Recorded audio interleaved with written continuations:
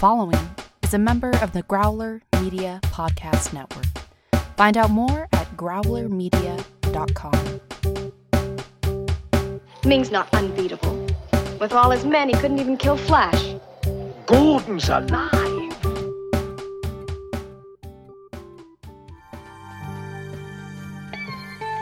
Broadcasting from deep inside the forests of Arborea, welcome to Flash Gordon Minute. Presenting your hosts, survivors of the Wood Beast trial, Brad and Eric. It is minute 102, and as always, I am joined by my partner and friend, Eric Deutsch, who is, it turns out, close personal friends with rap legend DMC. Eric, how are you? Well, I don't know that a 5-minute conversation makes me close personal friends with him, but in a dreamland, I am close personal friends with DMC. But I am wondering, though, Brad, what my wife would have done if during our wedding I had made very misogynistic and inappropriate vows. And I'm thinking I wouldn't sound like DMC right now. I'd be speaking probably in a very high falsetto. Oh, you still wouldn't be speaking. It's like, well, the teeth haven't quite healed themselves yet. But we have a fantastic guest, as we always do. Boy, folks, Flash Gordon Minute is where you come to hear the great guest. And the streak continues. Who is with us this week, Eric? We have with us from Earth's Mixtape, Mike Dunleavy. Welcome to Flash Gordon Minute. Thanks very much, guys. I'm glad to be here. Really excited to have you, and we're going to have you got some great minutes. You got some great minutes. You got a lot of great Queen. You got some great laser shooting, and the 80s, the tropiest trope of the 80s, the wacky wedding. The wacky wedding, the ring gag. I can't thank you enough for these amazing minutes. Well, yeah, let's let everyone know right off the bat that Mike requested these specific minutes, and the reason that I gave Mike his pick of the minutes is because in an alternate universe, Mike and I are the co-hosts of Flash Gordon Minute because he was actually my original partner on this, and then he had to step out, and that's where I then went and found Brad. So because Mike had to step out, I was like, well, at least, be a guest and choose which minutes you want. And so here we are now this week. Yeah, I appreciate that. And I was sorry to not be able to do it at the time. I think we met basically on the Star Wars Minute Listener Society. Yes, that's right. On Facebook, yeah. And yeah, it was very tempting. But it turned out I wouldn't have the time to do it in the last year. But congratulations to you guys. Minute 102, you guys are going well. It's been a great experience. We were doing, and it's come out great. We are just recently coming off of our lone break in broadcasting. We were so far ahead, Eric, and then we just had a couple weeks off, and next thing you know, it was like I had to email. He's like, "We are out of episodes." Yeah. It's a common. Speaking of tropes, it's a common trope in the movie by minute makers world that you try to build up as many weeks ahead of time as you can so that you're guaranteed to never have a break. And well, the best laid plans of mice and men and all that. We take a week off here, we take a week off there, and suddenly we had a couple weeks we had to take off, and lo and behold, there was a little bit of a lag, but here we are back, near gunning to the end. It's only going to matter to the people who listen day by day. Like in the end, you're going to have the whole repository online, and it's not going to make a difference. That's right. If you're listening to this now, in the future, and not when we are posting these live as is, you don't even know what we're talking about. You're actually a little tired of us talking about it. But very good. But that's not what we're here to talk about. We're talking about minute 102. So Eric, start us off. What happens in this minute? Well, right at the end of our last episode last week, we did indeed start the wedding, the forced wedding of Ming and Dale. And so here we are getting the bulk of it now here in this minute. And I love how, as the priest says, your empress of the hour. I just love the way Ming goes, of the hour. Yes. Great line reading there by Max. All his line readings there are basically deliciously evil. Like, of the hour, yes, certainly. Every response, he's just digging into it, and it's amazing. And yeah, the worst wedding vows in the history of cinema. Yeah, it was just terrible. Well, yeah. Well, comically evil. Oh yeah, I mean it's so great. The priest says, not to blast her into space, and Ming shoots him a look, that on first viewing, it makes you think that Ming is actually angry at the priest. How dare you suggest that I would, blow my wife into space? But then the priest clarifies, until such time as you grow weary of her. And he's like, yes, of course. Turns out he was angry because he wants the option to blast her into space. He wasn't going to commit to not blasting her into space.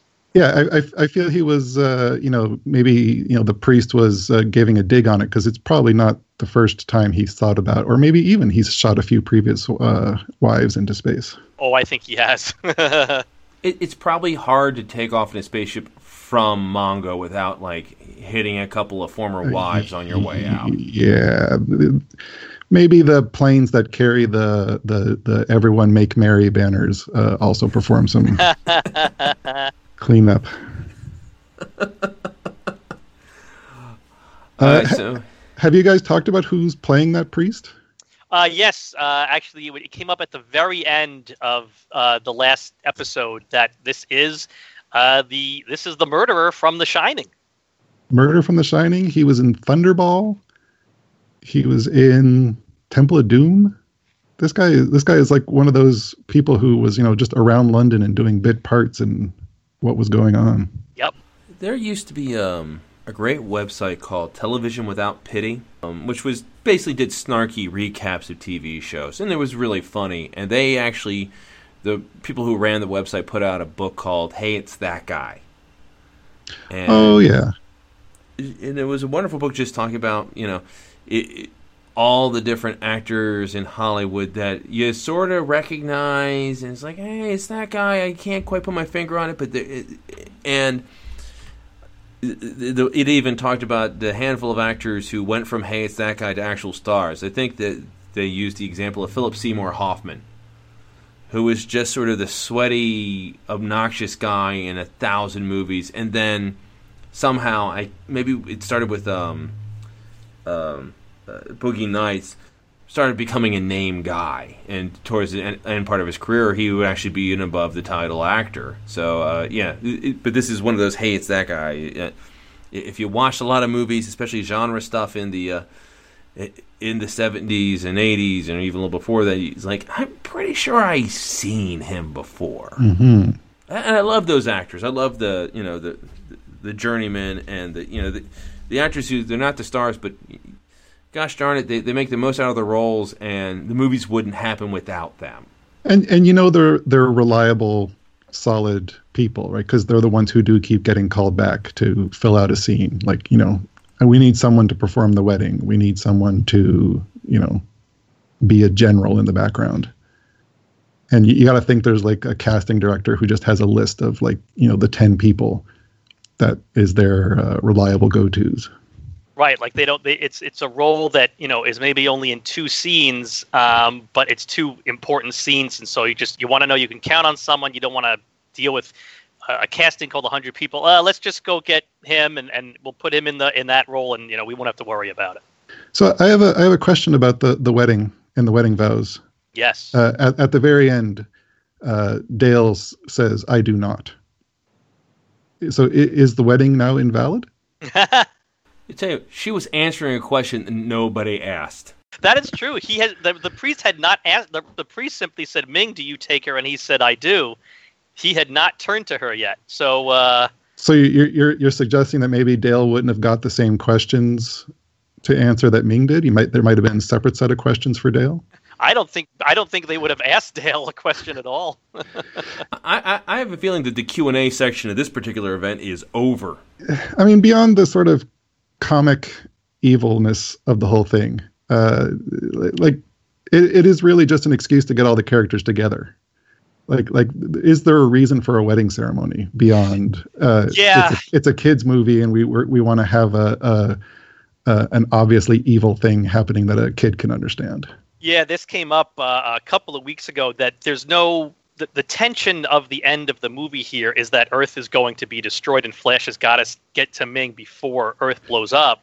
And then suddenly there's this secondary tension created by we've got to stop the wedding, but ultimately there's really no tension to the wedding, because even if Dale ends up married to Ming, if Flash comes in 5 minutes later and kills him, then it doesn't matter they got married. Like there's really no stakes to the fact that Dale is being forced to marry Ming at this particular moment. The stakes are sort of more longer term, that if Flash fails, she's stuck married to him and is going to have to be his slave. But within the context of the movie and the climax of the movie, there's really no stakes to it. Well, and that leads to a question I have here in my notes. With during all this, Flash is flying the rocket, coming to quote unquote save the day. What's Flash's plan? Is Flash's idea that he's saving Dale? Is it that he's saving the Earth? Is it that he's stopping the wedding? Because I think he has a better chance at saving the Earth here than actually saving Dale, because he's really firing the rocket at her as well. Yeah, I noticed that as well. He's not exactly aiming. He's just kind of shooting, and she is standing right there with everybody. She is standing right next to him. So do you think he has is this an all hope is lost? If I can just kill Ming, everything for everyone else will be okay? Is this a selfless act of heroism? Well, he does tell Voltan that he's staying in Ajax because someone's got to fly the thing to make sure it gets in. So he's certainly willing to sacrifice himself, but he's got the countdown clock going. So I think he's trying to save Earth and is willing to sacrifice himself to do that. I think until that clock hits 0, he's still hoping to some way save the Earth. Yeah, because he had that great line, that callback, and we were talking about, I think, last week, where sacrificing his life for billions, or whatever the expression was, but realizing that, he's basically doing Hail Mary, trying to save the Earth. He's definitely aware that the wedding's going on because, he flipped to the right talk radio station.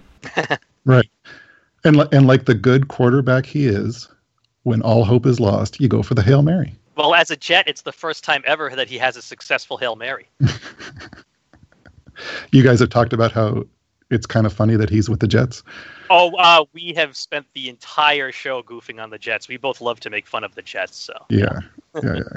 I'm from Philadelphia. We're very close to the Jets. Same colors. Same colors, and we've had a couple of. What's most infamous is one of the worst coaches in Eagles history was Rich Kotite. And Kotite got fired from the Eagles and was immediately hired by the Jets. And so he probably didn't even have to sell his house. He just was like, oh, I have just a slightly different commute now. And everyone in Philadelphia is like, why are they hiring this guy? You can't tell he's terrible. And he ended up being terrible. Now, I apologize if you covered this already, but do you think they chose him to be as Flash to be as quarterback of the Jets because nobody would really have known who was quarterback of the Jets at the time? He couldn't have been quarterback of the Cowboys because everyone knew Roger Staubach was the quarterback of the Cowboys. Everyone knew Terry Bradshaw was the quarterback of the Steelers. So let's pick. He was either this or the Buccaneers or something, right? The Buccaneers. Yeah, I mean, it has come up a lot about why was the Jets the team that was chosen. We've never found anything online about why that was. It's got to be a clearance thing in the end. I guess so. I mean, it certainly is odd. We looked, way back early in the show, we looked into what was going on with the Jets when this movie was made, and they sucked then too. So it's not like they chose, like you said, the Cowboys or the Steelers, one of the teams that was the premier teams of the time. I mean, maybe it was just as simple as the screenwriter's favorite team. I mean, who knows, Or the one team that, would allow them to use their name, but wouldn't demand that Flash had to wear their shirt because it was Flash had to wear a shirt with his name on it. What's crazy is the rules for this stuff, and they've just gotten crazier and crazier. And I remember I worked for a sports apparel company for a period of time that actually supplied and created uniforms for the Batman film Dark Knight Rises. Oh yeah. Oh, okay, the football. With the football, yeah. Sure. Yeah, the football scene. And one thing, if you watch that, of course, it was like the Gotham Knights versus the Metropolis, whatever. But the Gotham Knights, their uniforms were the colors of the Pittsburgh Steelers. And the company I worked for was based out of Baltimore. Anyone who does a Google search can figure out who I worked for, but I won't say their name. And it was based in Baltimore. So Baltimore, they hated the fact that they had to do it in Steelers colors. But the thing is, they filmed that scene in Pittsburgh. So for them to allow them to film the movie there, even though they weren't playing as the Steelers, they had to have Steelers colors because like you're doing this in Steelers Stadium, we have to have Steelers colors. It's like, but that doesn't make any sense. It's like we have to have Steelers colors. It's like, all right. There's all sorts of crazy rules and stuff, and it it didn't matter to the film what colors they were wearing. So no, it just irritated a bunch of people working on. Why don't we just slip some purple in here? Come on, Ravens. So I'll say, like, getting back to the movie, that shot of Flash flying the rocket while it's being broken up, while it's being destroyed. There's a great musical cue edit where the soundtrack is going, King of the Impossible, he'll save every one of us, whatever. But when Queen goes King of the Impossible, just at the Impossible, they cut to the dashboard of the rocket being completely on fire.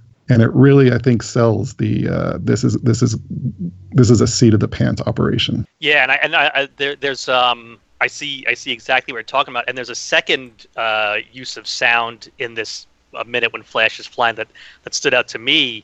I liked how when they went back to him, they slowly the noise of the countdown clock slowly starts fading up as the camera's looking at Flash, and then it cuts to the clock and we see there's a minute 34 left. And I thought it was a nice use of bringing in the sound up slowly first to remind you that clock is ticking, and then actually showing you the clock also.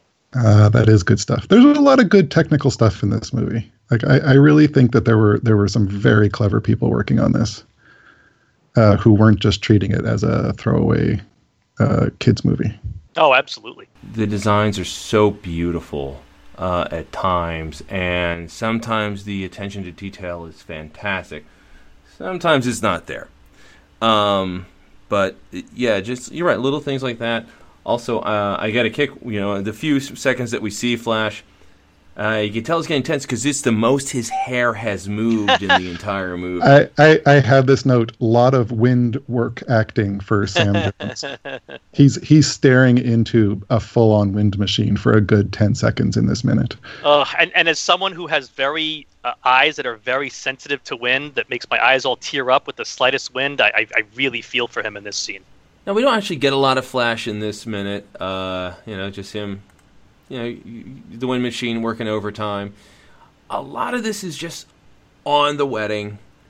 And, man, it just reminds me, looking at this, is like it seems like every movie in the 70s or 80s had a wacky wedding scene. I feel like it started with The Graduate, and I don't think I've seen a lot of wacky weddings since the first Shrek movie. Does that match up with what your guys' recollections?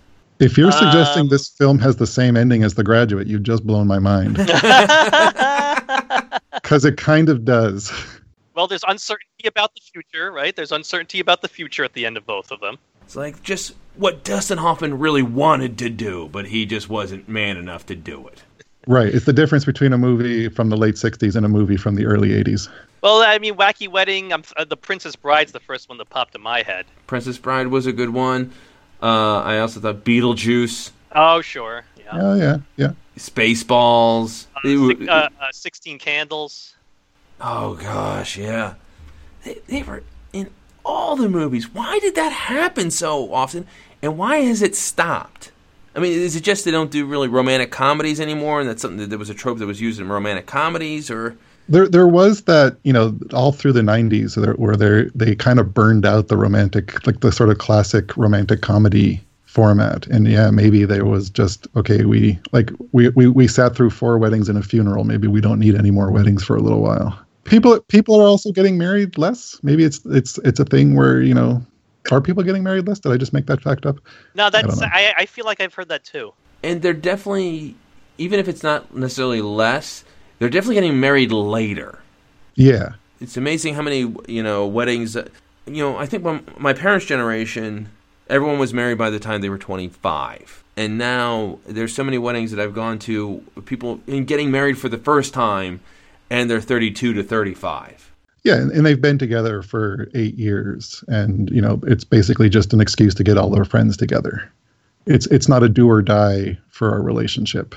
Yeah. Well, heck, just to show you the difference from generation to generation, one of the biggest stories in the news the last 6-9 months was Prince Harry marrying Meghan Markle.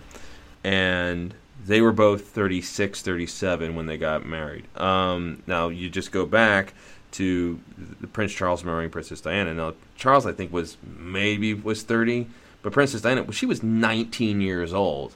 And nobody batted an eye of this very, very young woman marrying into the world, because that's just what was done. It was showing how much the world's changed, where nobody batted an eye about them being what we considered a little older in that particular world. So, yeah, so maybe, and also just perhaps a thing where divorce is definitely more common than it was in the early 80s.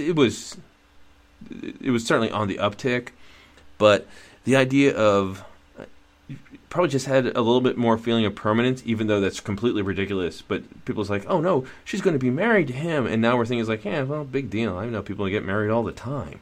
It is a way of showing the stakes. Like you do have these parallel perils. You have the earth about to be destroyed, and you have the wedding.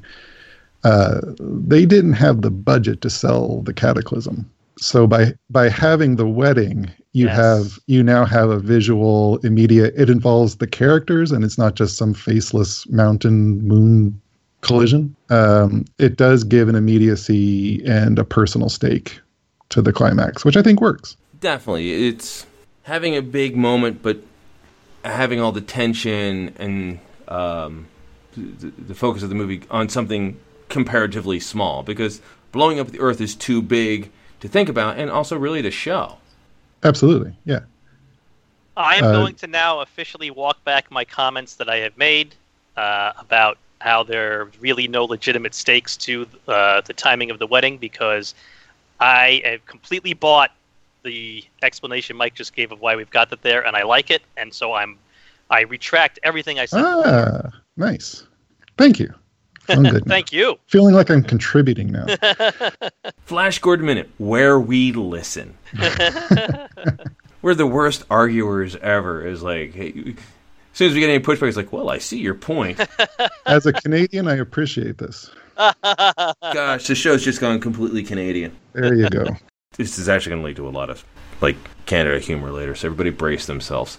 I want to call out a couple of other specific things going on in the wedding, because, as we were talking about it, I just really love how it is presented so humorously during this climax of the movie. It's so serious for Dale. Flash might get blown up, Earth's going to get blown up, and just all these great funny moments. So we get to where they don't know where the ring is. And, this, speaking of, wedding tropes, this is obviously a very old trope. Oh, where's the ring? Where's the ring? Yet they really pull it off. And I think that they pull it off visually with the priest with the goofy face looking around. Where's the ring? He gets tapped on the shoulder. I just think he pulls it off. But he's looking. Ming sticks his hand out, and the priest is saying, all right, let's get the ring. And the priest gets this just really focused look on Ming's hand, and he's just staring at Ming's hand for some reason. And I have never known what the priest is saying as he stares at Ming's hand, and so I tried to figure it out. The script online, he says the word Matsuna, Matsuna. I listened to it a bunch of times, and it sounded like Mastuna to me, switching the S and the T there. I Googled both of those words. I got absolutely nothing, so I still don't know what the heck this guy is saying. This is right before he says, the ring. He's saying this one nonsense word. You guys got anything at all here? Because I just love the fact that he's saying some strange word under his breath, and I absolutely cannot figure it out. I can't help you. I was just struck by the ridiculousness of the ring. I was like, okay, so people thought to have the banners flying, but nobody thought to have the ring. Well, that weird guy in the background in the hood has it. It's just the priest doesn't know who has it, you know? Those guys in the background in the hood are super creepy. We can all agree on that, right? Those guys are terrifying. Yeah, I wouldn't want them standing up there on the altar at my wedding. No, that is a bad omen. Yes.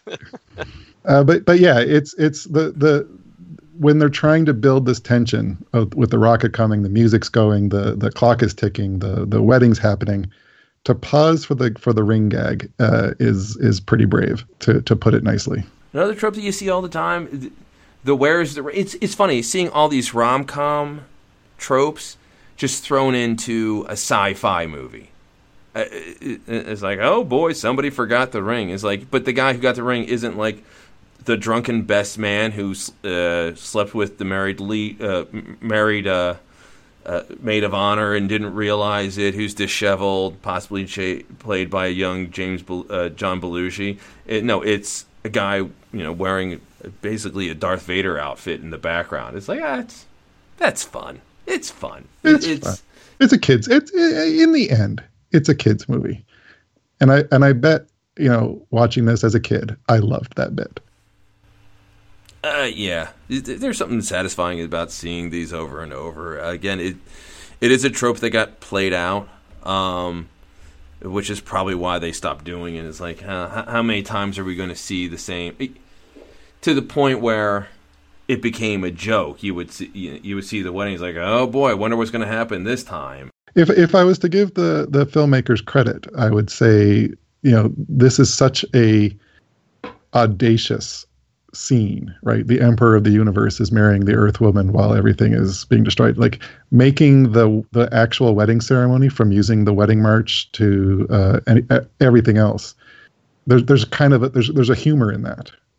There's a humor in making this as corny and as tropey a wedding as you could put together. Oh, definitely. And I think Brad, I think that the Ming sticking the palm out, waiting for the ring, to me, he is doing the opposite of what we've seen him do all movie, the patented finger flex. Oh yeah, the weird hand movements. This is what he's been flexing his fingers for the whole time. It's like, I gotta get these fingers limbered up for the ring. Does anybody have a favorite wacky wedding from a movie? Probably Princess Bride for me. I quite like the Peter Cook as the bishop doing the ceremony. I'm going to go with a dream sequence in the movie Casual Sex that Victoria Jackson has. Bold choice. And you, Brad? It's already been called out, but Princess Bride had a fantastic one, and going with you always had a priest with some sort of speech impediment, and then expecting the heroes to show up during the ceremony, and they don't, but then, of course, it turns out, as the charm of Princess Bride is like, but they actually didn't officially marry you. And it was great. It was sort of clever, and I just love that movie. A huge Princess Bride fan. So Mike, talk to us a little bit about your stuff. Plug your pluggables. Myself and a couple of colleagues, Roby Austin and Hannah Ayler, did a podcast called Earth's Mixtape.